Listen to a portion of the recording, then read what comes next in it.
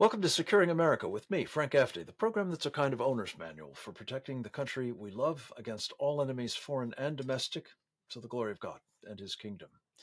I'm going to talk to you a little bit about a trip that is being made in the next few days by the Vice President of the United States, Kamala Harris.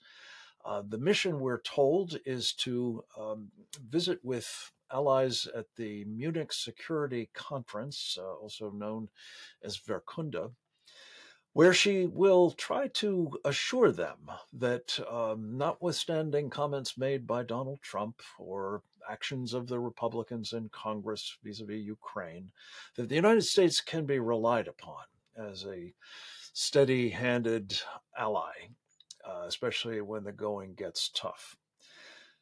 I'm afraid this is mission impossible under the circumstances, and not because of these other considerations, but because of the conduct of the Biden-Harris administration itself. Look no further than Afghanistan, the surrender of a nation that we had bled and spent enormous amount of treasure to secure for 2 decades was a very, very cautionary tale for most of America's friends and allies, and greatly emboldened our enemies. Then there's the matter of the present challenge in Israel and the conduct of the administration there, which I can only describe as a consistent and intensifying effort to undermine Israel, to shore up Hamas, its enemy, to say nothing of Iran and its other proxies, but to actually, I fear, endanger the government as well as the people of the Jewish state.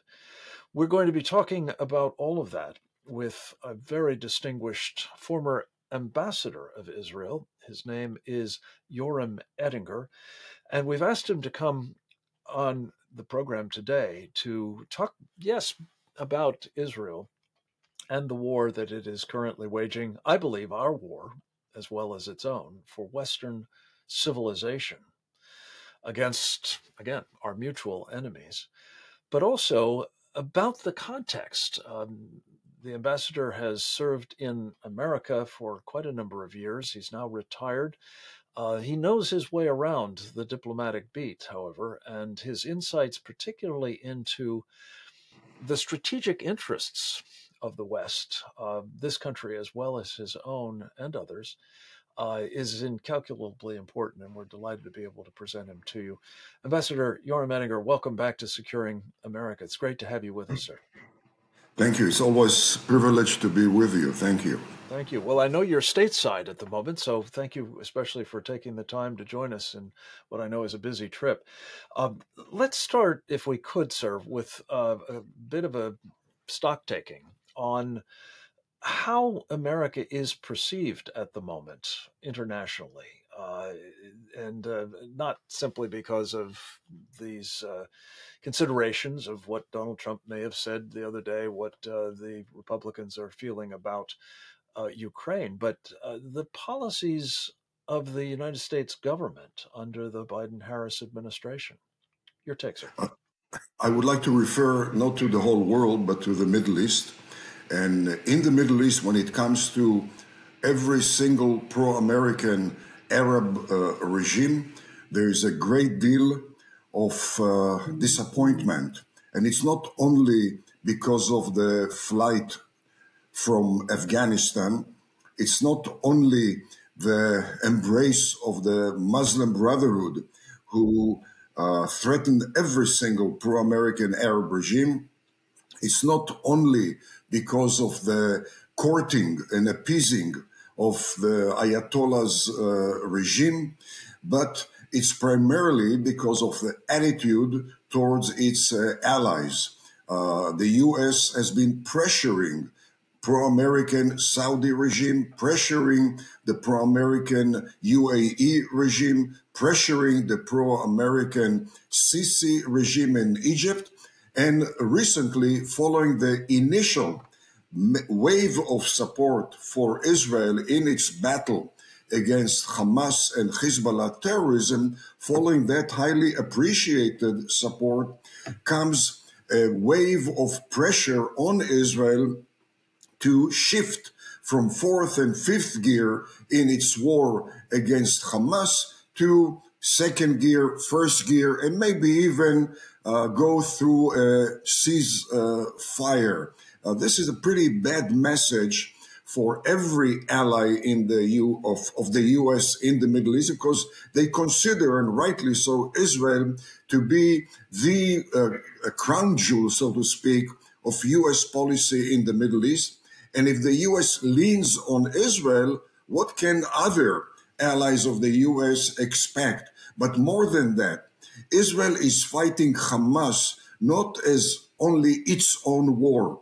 Hamas is a branch of the Muslim Brotherhood whose goal transcends Israel, whose goal has been, in fact, since 1928, to bring the so-called Western infidel to submission.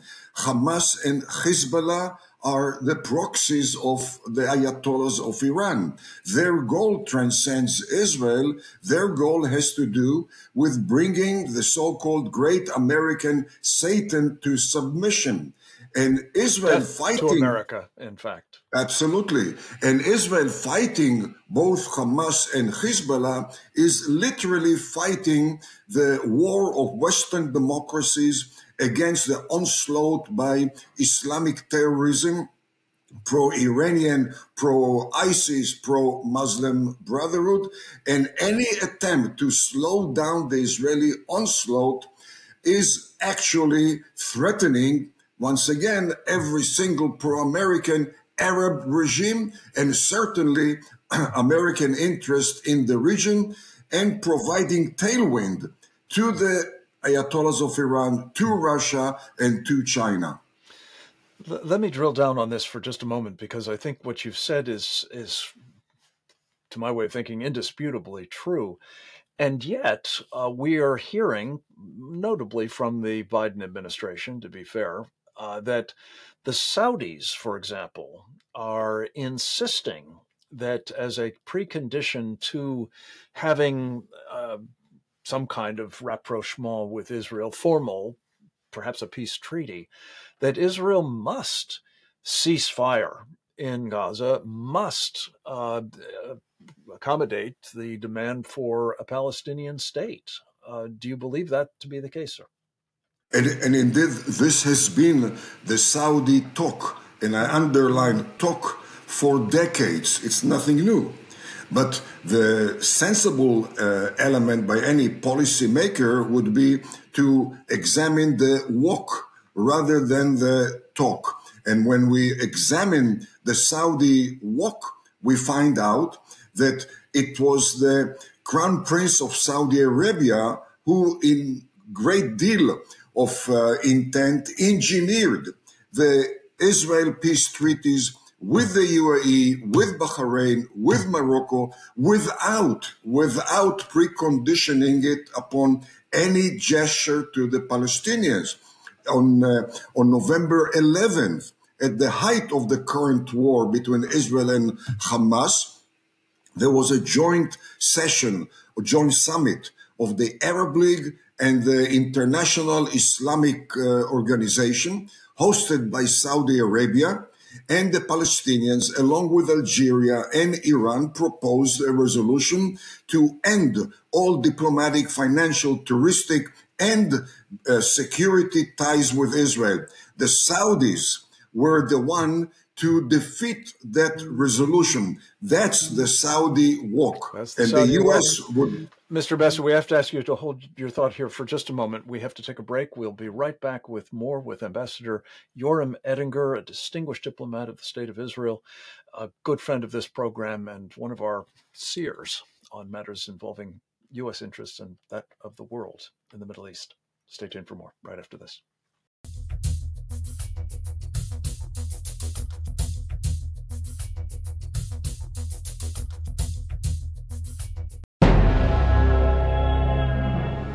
This is Frank Gaffney with the Secure Freedom Minute. Vice President Kamala Harris is en route to a conference in Europe where she'll contend that, unlike Donald Trump and congressional Republicans, Team Biden can be trusted to stand with our allies. The Biden administration's actual record, however, makes this mission impossible. Consider two examples. Joe Biden abjectly surrendered Afghanistan, and now he's actively sabotaging Israel. Think of it as Afghanistan 2.0. Of course, some in Europe welcome the Biden-Harris administration's efforts to prevent Israel from destroying Hamas, giving it so-called humanitarian assistance while constricting weapons resupply of the Jewish state. Some even favor U.S. support for the overthrow of the Israeli government. Other allies, though, are sensibly considering a Plan B. That will likely take the form of a separate peace with the Chinese, Russians, and Iranians. The predictable effect will be a far more dangerous world for freedom-loving peoples. This is Frank Gaffney.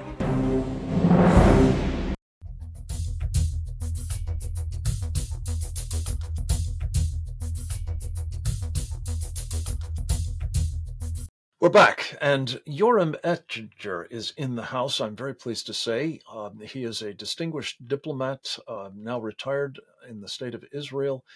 He had represented the Jewish state in the United States for a number of years, not least in the state of Texas as the consul there for the Israeli mission in Houston.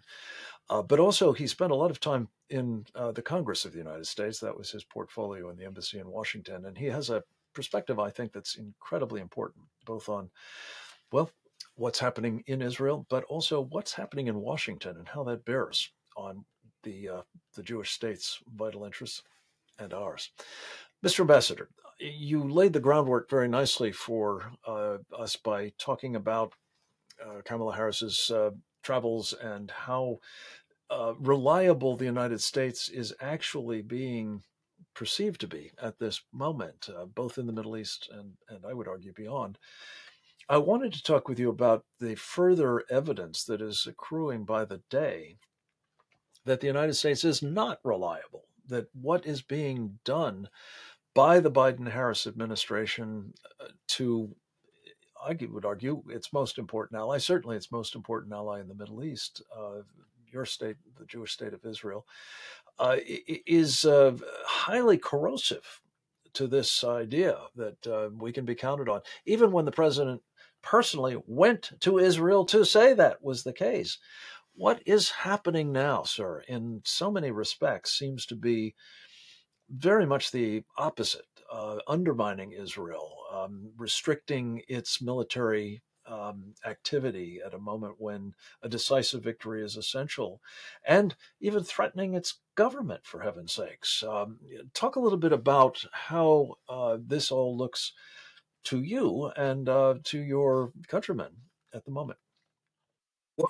Once again, one should not ignore the initial wave of support, which was essential for Israel to restore its posture of deterrence from the great deal of debacle of October 7. We have resurged to new military heights, and there's no doubt great deal is due to the American support. But recently, there has been pressure not only to slow down on the attempt to defeat and obliterate Hamas, but also to facilitate the establishment of a Palestinian state, which would be a self-defeating proposal from the American point of view, because the U.S.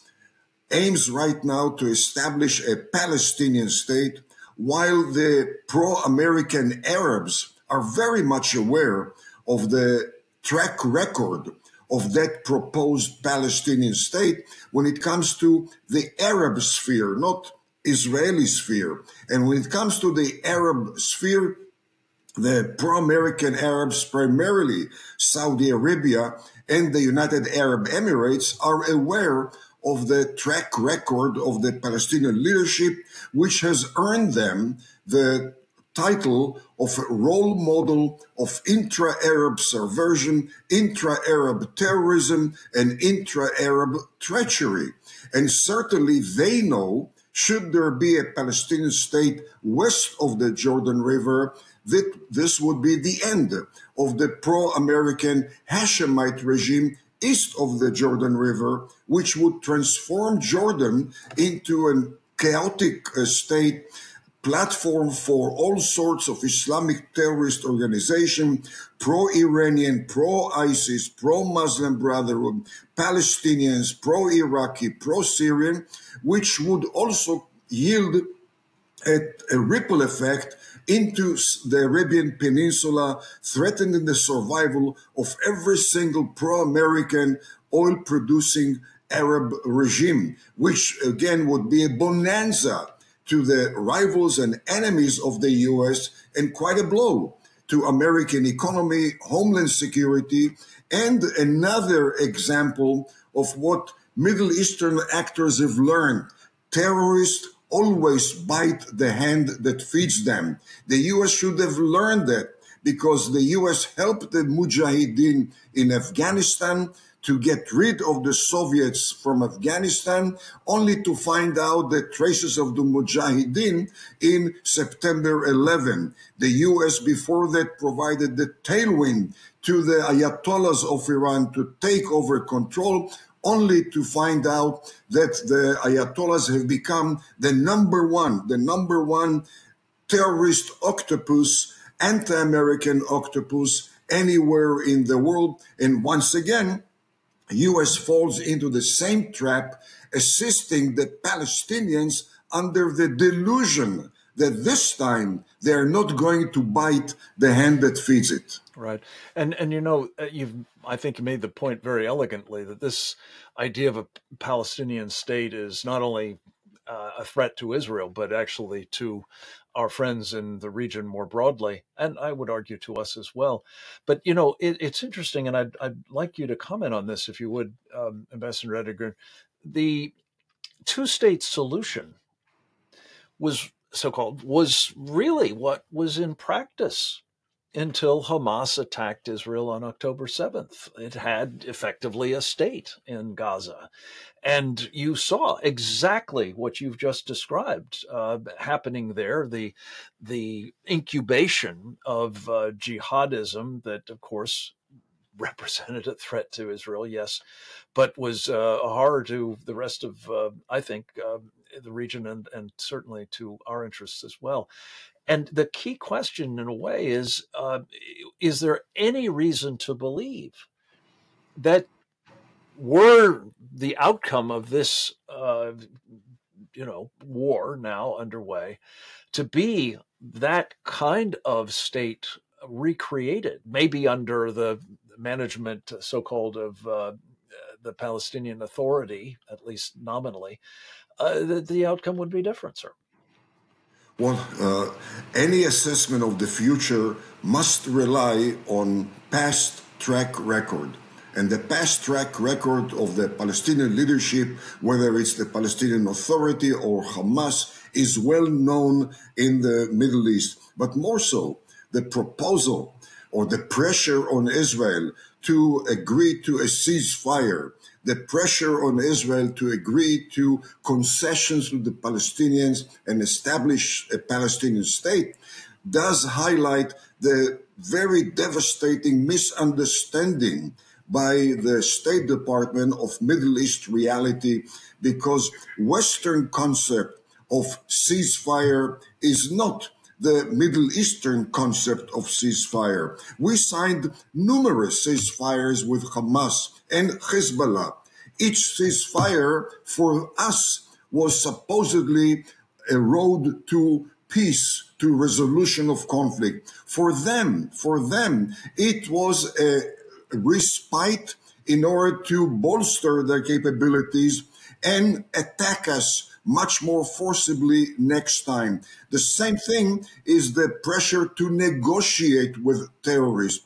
Negotiation in the West means you give and take and arrive at a common ground. In the Middle East, negotiation means a way to a path to bring the so-called infidel to submission. And we should And not all of this play. has its roots in the traditions of Muhammad, does it not? Absolutely. Well, this has been going on for 14 centuries. It's nothing new. And the history of Western policy in the Middle East is replete with repetitive mistakes which have dealt big time disasters to Western interests in the Middle East, haunting every single pro American, pro Western regime in the region. Mr. Ambassador, we have to leave it at that. I think this point is so well taken. And if it's bad for us, it could be fatal to the state of Israel. We must not go there. Thank you, sir, for your time, for your continuing service to Israel and to the cause of freedom. Come back to us with updates if you would. Thank We'll be you. right back with more right after this.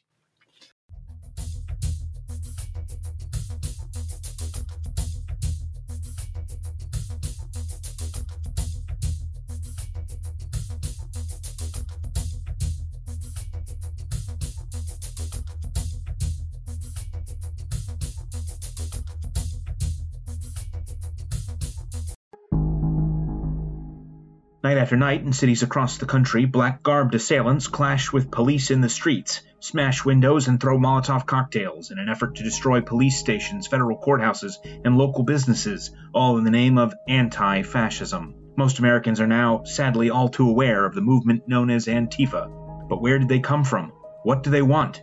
And how do we stop their campaign of violent mayhem? The Center for Security Policy Press is proud to present Unmasking Antifa: 5 Perspectives on a Growing Threat. This new book looks at the history, ideology, organization, finances, and strategy of Antifa and provides an in-depth analysis for law enforcement officers, policymakers, and the general public. From street fighting tactics of the Black Bloc to fundraising by prominent left-wing foundations, Unmasking Antifa is the go-to guide to understand this elusive and dangerous threat. Get your copy of Unmasking Antifa: 5 Perspectives on a Growing Threat at Amazon.com.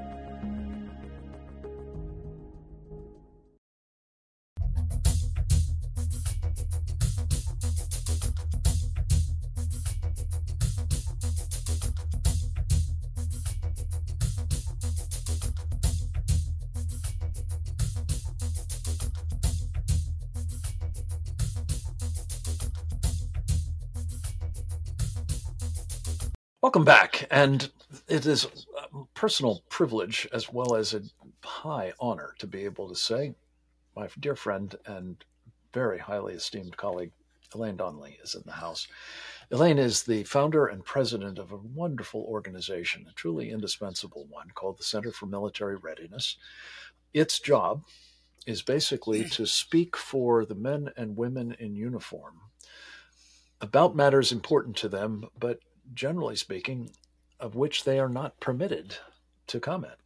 And she does a marvelous job of apprising us of the true state of what is happening to those in uniform and to recommend assiduously corrective actions to make sure that they are supported properly and capable of doing the mission that we expect of them, namely to fight our nation's wars. Elaine, it's great to have you with us. Welcome back. Good to see you, Frank. You've done at cmrlink.org, if I'm not mistaken, if I got Yes. that right, Yes. a very important analysis on the National Defense Authorization Act. It's the kind of thing that I think is such an important contribution that you make really uniquely. Specifically looking at what this annual authorization bill did in the end, after much toing and froing, that fell short of the kind of correctives to the Biden team's policies with respect to the so-called woke culture. And I think of it really as Marxism. But give us just a quick overview of what happened at the hands of specifically, I think, the majority leader in the Senate, Chuck Schumer, and the minority leader in the House of Representatives, Hakeem Jeffries. Yes. Well, I give high marks to the Republicans for their efforts. We had the strongest, especially on the House side, the strongest defense bill going into the conference committee that we've ever seen. And they had all sorts of measures to dial back on all of the woke initiatives of this administration, and before Biden, of course, Barack Obama. Unfortunately, though, in conference committee, as you mentioned, the Democrat leadership, and not necessarily just the leadership on the Armed Services Committee, Hakeem Jeffries and Schumer and all the rest of them, they said, well, we're not going to put up with a measure to uphold meritocracy. They didn't want that. They didn't want to eliminate racial discrimination at the service academies. They didn't want the measure to cut back on critical race theory instructions, which are divisive and demoralizing. And they certainly didn't want the measure saying that funds should not be used for travel, for abortions, or for surgeries involving the attempt to transition someone to change their sex, something that can't be done. They targeted all these good measures, and in most cases they did succeed in removing them from the bill. Now, there were a few that did make it through the gauntlet, but in some cases they were watered down. So here it is, February. We have a to-do list for Congress, and the to-do list picks up on where they left off last year, but there's also some new ideas to make the bill even better. And let's start with meritocracy. This is our number one priority, has been for several years, but especially in the aftermath of the Supreme Court decision, which said in higher education in the civilian world, Harvard University of North Carolina, you may not discriminate on the basis of race. Very straightforward. Now, the military service academies were not a party to that case, and the Supreme Court said, we'll take that up perhaps another day. So a lawsuit has already been filed to extend to the service academies, but that will take years. In the meantime, Congress should say very simply, we will not tolerate, we prohibit discrimination based on race and other superficial factors, and upholding meritocracy, recognition of achievement. Would you just comment? That's the number one priority this year. Yeah, and explain a little bit further about the history of the Defense Department, going back, I guess, basically to the end of the Second World War, to not only espouse promotion and other opportunities for those in uniform on the basis of performance, particularly in combat. That's the essence of meritocracy. And why is it so vital to the military? Quickly. Well, life and death. It's just like when you get on an airplane, you want to know that the pilot can handle not just routine flying, but emergencies in the most extreme situations. And even in sports, certainly not life and death, but it's the kind of combat that occurs in front of everybody. You have to be the best, and the people who are the best usually win, not always, but this meritocracy is something ingrained, and we respect it in our culture, especially in the military. But what have we seen in recent years? Number one, the Department of Defense is against meritocracy. They want racial discrimination at the service academies. We know that because of the position they took before the Supreme Court and how they're continuing to foster these bureaucracies, the diversity industrial complex. There's a committee called DACODI, Defense Advisory Committee on Diversity and Inclusion. It's being tax funded. It's going full blast as if the Supreme Court decision never happened. Again, Congress can fix this, and they can. So there's a lot of discussion about the best ways to do that. And you know what? It's an imperative, and I'll tell you why. The definition of woke, everybody says, oh, nobody knows what it means. I know exactly what it means, and here's how it works. Wokeism is progressivism taken to extremes, imposed with coercion, even if it hurts the institution. Now, we know we have a recruiting crisis. You know what's causing the recruiting crisis? The numbers have just come out. Big article in Daily Caller just yesterday. Turns out white recruits have plummeted. The numbers, the percentages have plummeted. And it's because they're being made to feel unwelcome in today's recruiting environment. So in the Army, the percentage of white recruits, and I hate even separating people by race, but here's what the data says, went from 56% down to 44%. That's a huge number. And in the Marines, it was 58 down to 43. It's my understanding, Elaine, that a very substantial proportion of those are Southern Yes, white males, and again, not to single them out, other than to say they have historically been the backbone of the right. United States military. So, if we're suffering recruiting shortfalls in that cohort specifically, we're probably missing key members of our military for perhaps a generation to come. And I guess the thing that I'm so struck by, Elaine, is this is a prime example, it seems to me, of the great work that your outfit, the Center for Military Readiness, does. It's kind of just dot connecting, really. But Yes. I've been told that the service secretaries in the Army, the Navy, the Air Force have been charged properly for figuring out, why are they facing this perilous situation with these recruiting shortfalls, and they have each of them put off limits, if you will, consideration that maybe it's the policies that they've been promulgating that is the root cause of this It is problem. it's a cultural flaw. It's also the strength. We have civilian control of the military. That's a principle that is sound. But when the civilians are giving orders to the military that actually hurt the institution, that is what we're facing now. People in uniform, as you say, they're not really free to dissent on this. In fact, their promotions depend on it. There was a measure last year to eliminate what is called the Chief Diversity Officer, the CDO. Department of Defense and each one of the services have them. CDOs are everywhere, the service academies. Promotions depend on a I call green them light from the political CDO. commissars. Yeah. Yes, the political commissars. Now, Mhm. there was a measure to eliminate the CDOs and to get rid of all the diversity industrial complex. This is in the Unfortunately, National Defense in the Authorization Act. defense authorization bill on the House side, those measures did not pass. Now, what they did do was kind of an indirect way. They said, well, we're going to cut the pay to a GS-10 that's about $70,000 a year. And these diversity experts, they make double that easily. So if you reduce that pay rate, you're going to say a lot of people, I think I'll pass on that kind of job.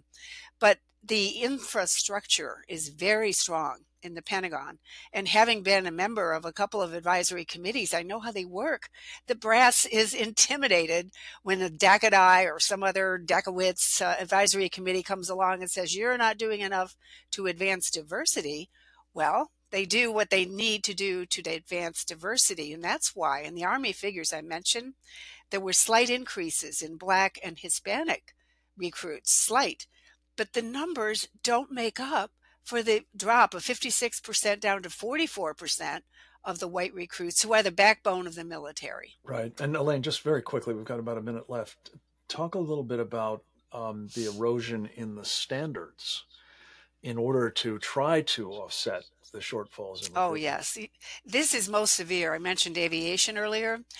When you see the leaders of the Air Force saying, we're going to reduce, and they put it in writing, we're going to reduce the percentage of white pilots, white male, in order to increase other groups that are underrepresented. What if this means that the best pilots are being excluded and others are being put in positions where they're not the best qualified? This becomes a life and death situation. It does. And Well, and there's got to be a change in all of this. military mission failure is also Right. a factor here as well, of course, and that could translate into all kinds of other terrible consequences.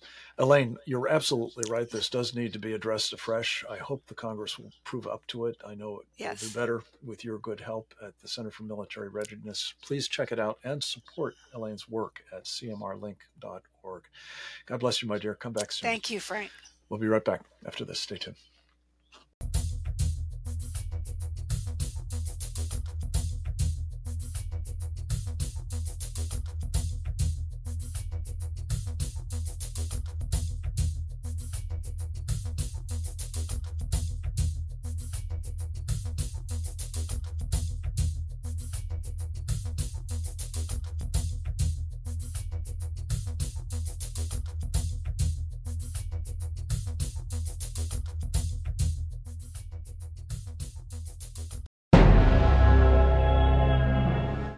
This is Frank Gaffney with the Secure Freedom Minute. Vice President Kamala Harris is en route to a conference in Europe where she'll contend that, unlike Donald Trump and congressional Republicans, Team Biden can be trusted to stand with our allies.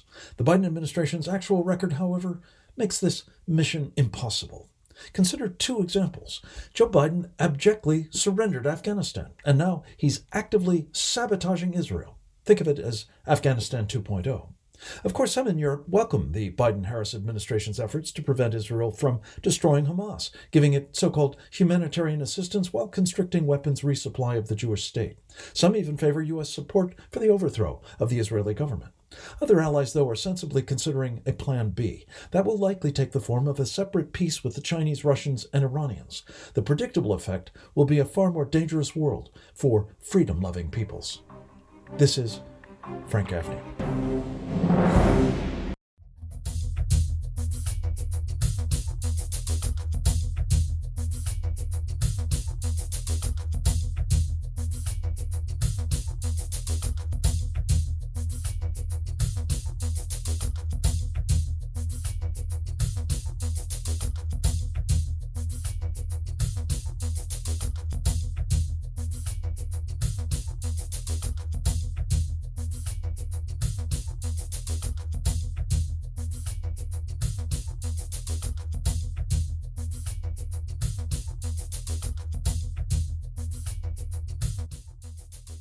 Welcome back. It's always a red letter day when I'm able to say Trevor Loudon is in the house.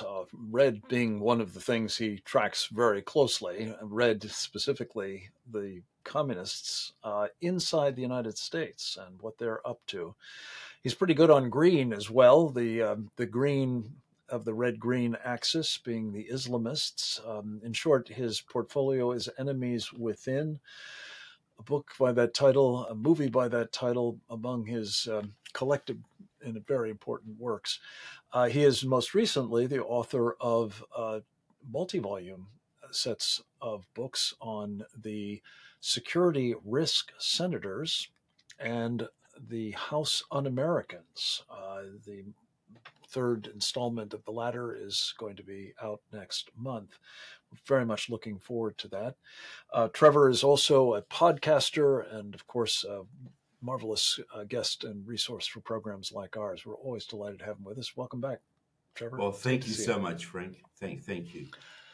I'd like to start by asking you about some recent, revelations, I guess one might call them, that Barack Obama was personally involved in a meeting in the White House on January 5th, 2017, in which we're told, together with his innermost circle, he plotted how, in the days that followed, a campaign of sabotage, I guess, one might say subversion, even a coup, could be waged against the incoming Donald Trump administration. I'm not sure that all of this is new news, but there may be some fresh insights into the magnitude and, of course, the impact that all of this had on the Trump presidency and, well, where we find ourselves today as Donald Trump is running for re-election as well. What can you shed light on in all of these regards, Trevor?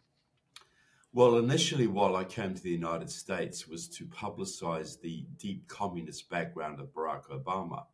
And this goes back to his days in Hawaii when he was mentored by an actual Communist Party member named Frank Marshall Davis. It continued in California, continued in New York. And when he came to Chicago, he went straight into the Communist Party circles in Chicago. So what do I say? This is Lenin. It is not as Lenin famously said, it is not the gaining of power that's important. It is the keeping of power that's important. Now, that was a shock win for Trump. Immediately, the revolutionaries, and I say they are revolutionaries who are running the Obama administration, knew that they had to sabotage this man really, really quickly. They weren't prepared for his victory. They had to sabotage him every single way they could to make him, as Obama famously said, a bump in the road. Just a bump in the road towards the progress of the revolution. I think we really need to understand it in these terms. So as any revolutionary will do, they will commit felonies, they will lie, they will use the security services of our own country or foreign countries to basically sabotage someone who stands in the path of what they're doing. And I think Trump walked into a 70% completed revolution, really had no idea what he was walking into. And it's been a credit to his force of personality that he was able to do as much as he did, given the headwinds that were against him from the revolutionary left on one side and from the less than conservative wing of his own party. And so, yeah, I think this is the context we must look at. This is a socialist revolution that was unfolding. He upset the apple cart. Immediately, they set about using foreign intelligence services and domestic services like the FBI, the Justice Department, to basically sabotage everything he could do. I don't think there's any other context here. I think this is an important insight, and I so appreciate your drawing upon your expertise to reach this conclusion.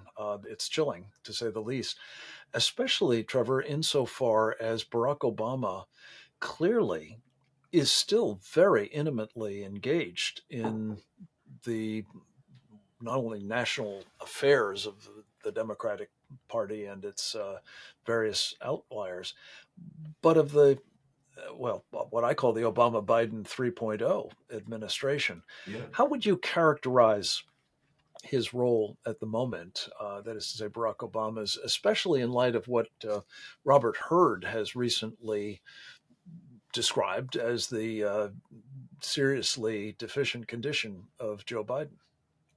Well, exactly. I don't think Joe Biden is in any way in control of the policy direction of his administration. I think it's basically Barack Obama, Valerie Jarrett, Susan Rice, and probably Xi Jinping, who are really calling the shots right now. In that order, or would you? Well, I probably think Xi's Xi's probably at the top, but that's a little harder to establish. But we know that Obama is, Biden, who was always playing the moderate, the moderate Democrat, who was sold as the moderate Democrat, has not deviated one iota from the Obama game plan. He has just followed everything from Afghanistan to the open borders to social policy. He has been one Iran, of the most radical. China, on and on. Yeah, and China. He's been one of he's been more radical than Obama because he is doing what Obama would have done if he was in the third term now. He is following the playbook exactly. And again, Trevor, there's a famous video clip of Obama speaking publicly about his desire to have essentially this arrangement whereby he is calling the shots, running the government, but not the face man of it, not having to do the, natty retail politics stuff that's involved.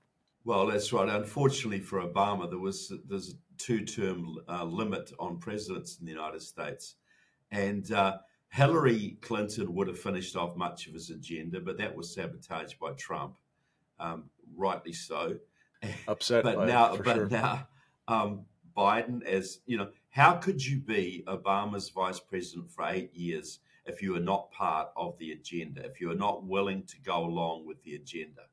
If you're compos mentis at well, most that's points. right. Joe was Trevor, chosen we have to take a because pause. He was compliant. We'll come back to that very point on the other side of a very short break. Trevor Loudon's in the house. Stay tuned for much more right after this.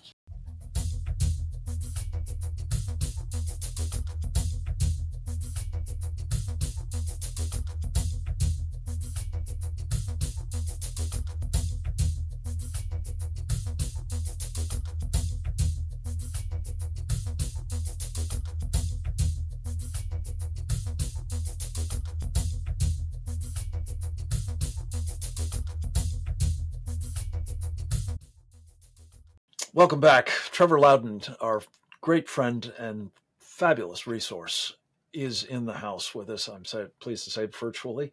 He is the author of a number of books. The Enemies Within, Enemies Within the Church is a movie that he has made in addition to the companion to Enemies Within in a documentary form.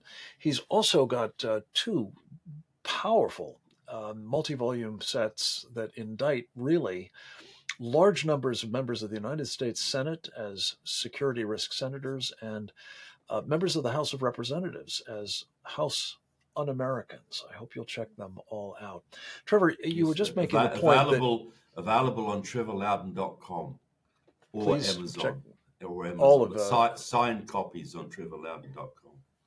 Wonderful. Check it all out there. Trevor, you were just saying that Joe Biden is clearly compliant in supporting the agenda of the radical left under the Obama and company team.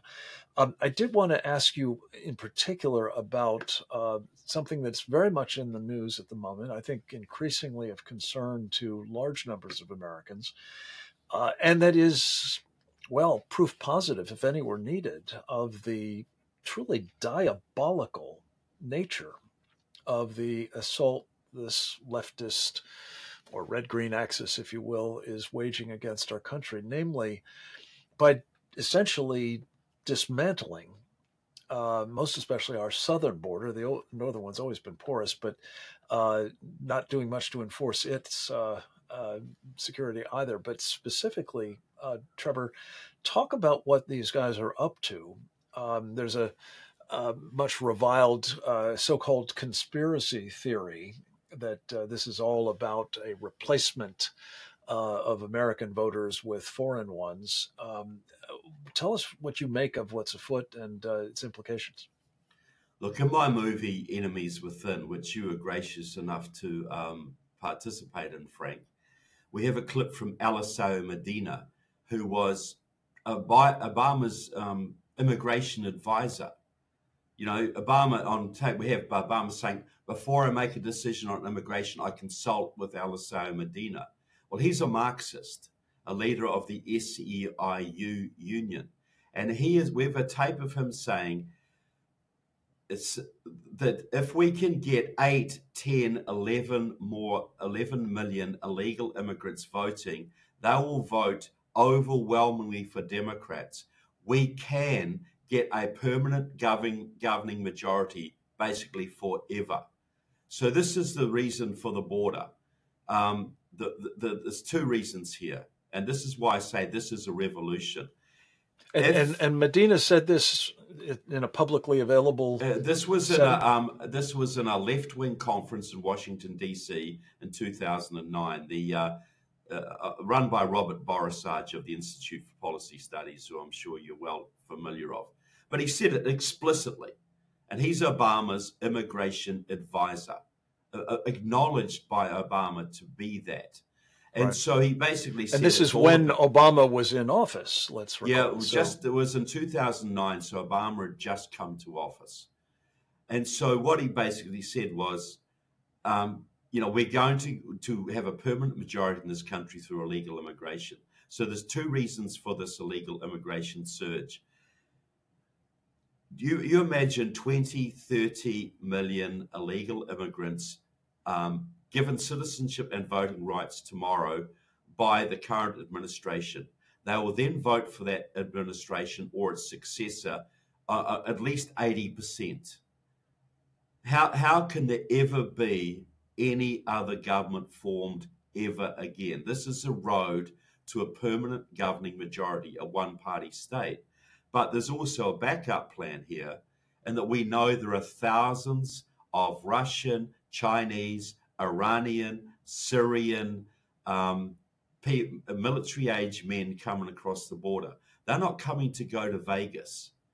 They are coming, they're already recorded as practicing at rifle ranges. They're in the country 2 weeks, and they're going to rifle ranges, and practicing. So this is a fifth column that could be well over 100,000 strong now, getting ready to sabotage bridges, to blow up bridges, release bioweapons, assassinate people of enemies. This is, in the long term, this is cementing a majority for the Biden party.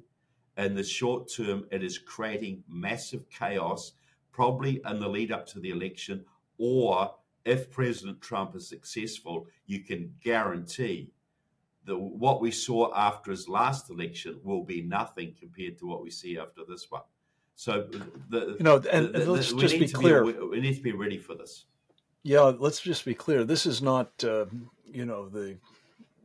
fantasies of Trevor Loudon running amok. This is now being increasingly documented and warned about by Christopher Wray, the director of the FBI, among others. Yeah, and Trevor, what I'm particularly, and we at our Committee on the Present Danger China, which I'm very proud to have you as a member, have been warning about it for some time as well. But what I think is particularly concerning is something you touched on there, and that is that at least these Chinese seeming People's Liberation Army personnel have the distinct potential to marry up with biolaboratories like the one that was discovered in Reedley, California, gain access to fresh batches of deadly pathogens, which they would be probably trained and equipped to disseminate. So it's not just the rifle ranges that should be of concern. It's the possibility that those labs exist elsewhere and may be part of this plan. We covered it in a wonderful webinar, very, very frightening, I have to say, but nonetheless very powerful, of the committee last week, entitled Xi's Pearl Harbor. I hope people will check it out if you haven't already. PresentDangerChina.org is where you can find it for free, and it is required viewing.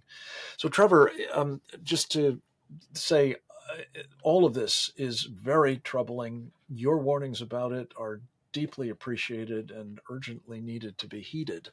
And I hope you'll come back with updates on all of it in the very near future. Thank you to all of you for joining us as well. Come back next time. Until then, as I'm fond of saying, go forth and multiply.